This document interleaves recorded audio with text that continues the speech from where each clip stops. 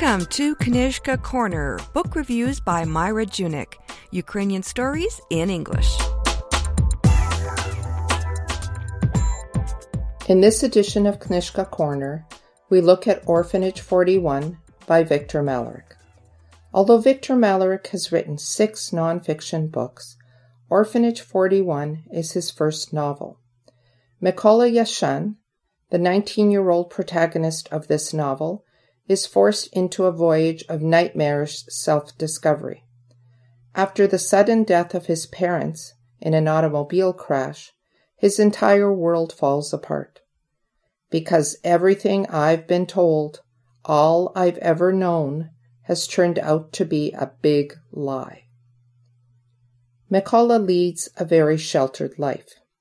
He is a third-year student in civil engineering at the University of Alberta.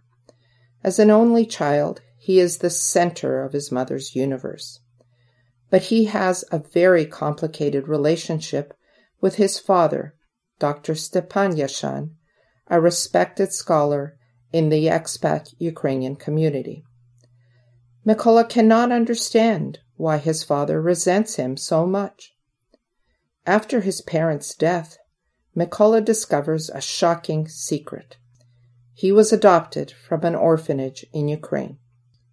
This discovery forces him to start a search for answers about his past.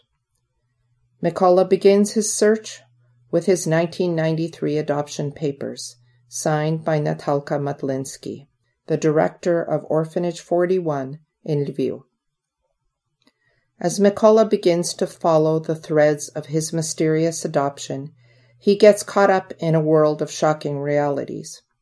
While visiting Orphanage 41, he discovers that the money and gifts given to orphans by well-wishing Ukrainian tourists never get to the impoverished children. In fact, the orphans live in squalor, while the director Matlinsky drives a BMW and lives in a luxurious apartment. Mykola discovers an adoption scam that has connections to the highest levels of Ukrainian government. Mykola's search also reveals the truth about his birth mother, Katerina Chumak. Forced into sexual slavery at an early age, she was rejected by her own family when she escaped. Where was she now? What did she know about her son's birth? Malerik explores some very important social issues in his novel Orphanage 41. He deals with the realities of human trafficking, the complex issues of adoption in a foreign country, and the plight of both male and female orphans once they leave Ukrainian orphanages. These social issues have been addressed in other forums, but they are particularly poignant and shocking in the context of this novel. This is Viktor Malerik's first novel, and it is his first self-published work. His main character is well developed. Mykola Yashin is courageous and intelligent. Readers will definitely be able to relate to his experiences as a young Ukrainian Canadian, and his desire to find out about his roots. She spoke only Ukrainian to him at home, and signed him up for Saturday school, where he learned to read and write the language.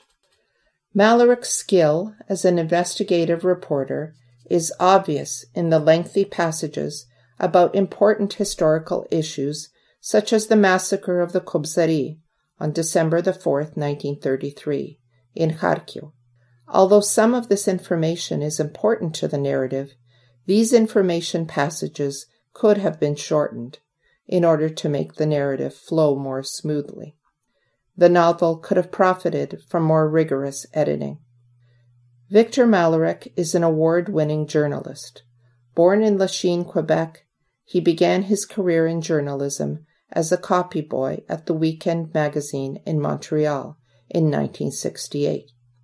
Since then, he has worked as a reporter, investigations editor for the Globe and Mail, co-host of The Fifth Estate on CBC from 1990 to 2000, as well as being part of the investigative team on CTV's W5.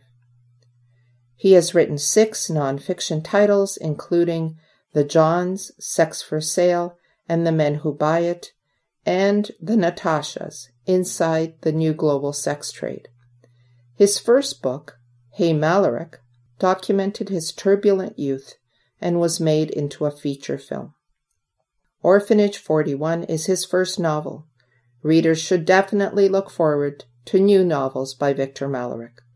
Orphanage 41 is available at Chapters and Amazon. Thanks, Myra. Join us again soon for another edition of Knižka Corner, book reviews by Myra Junik, here on Nash Holos Ukrainian Roots Radio.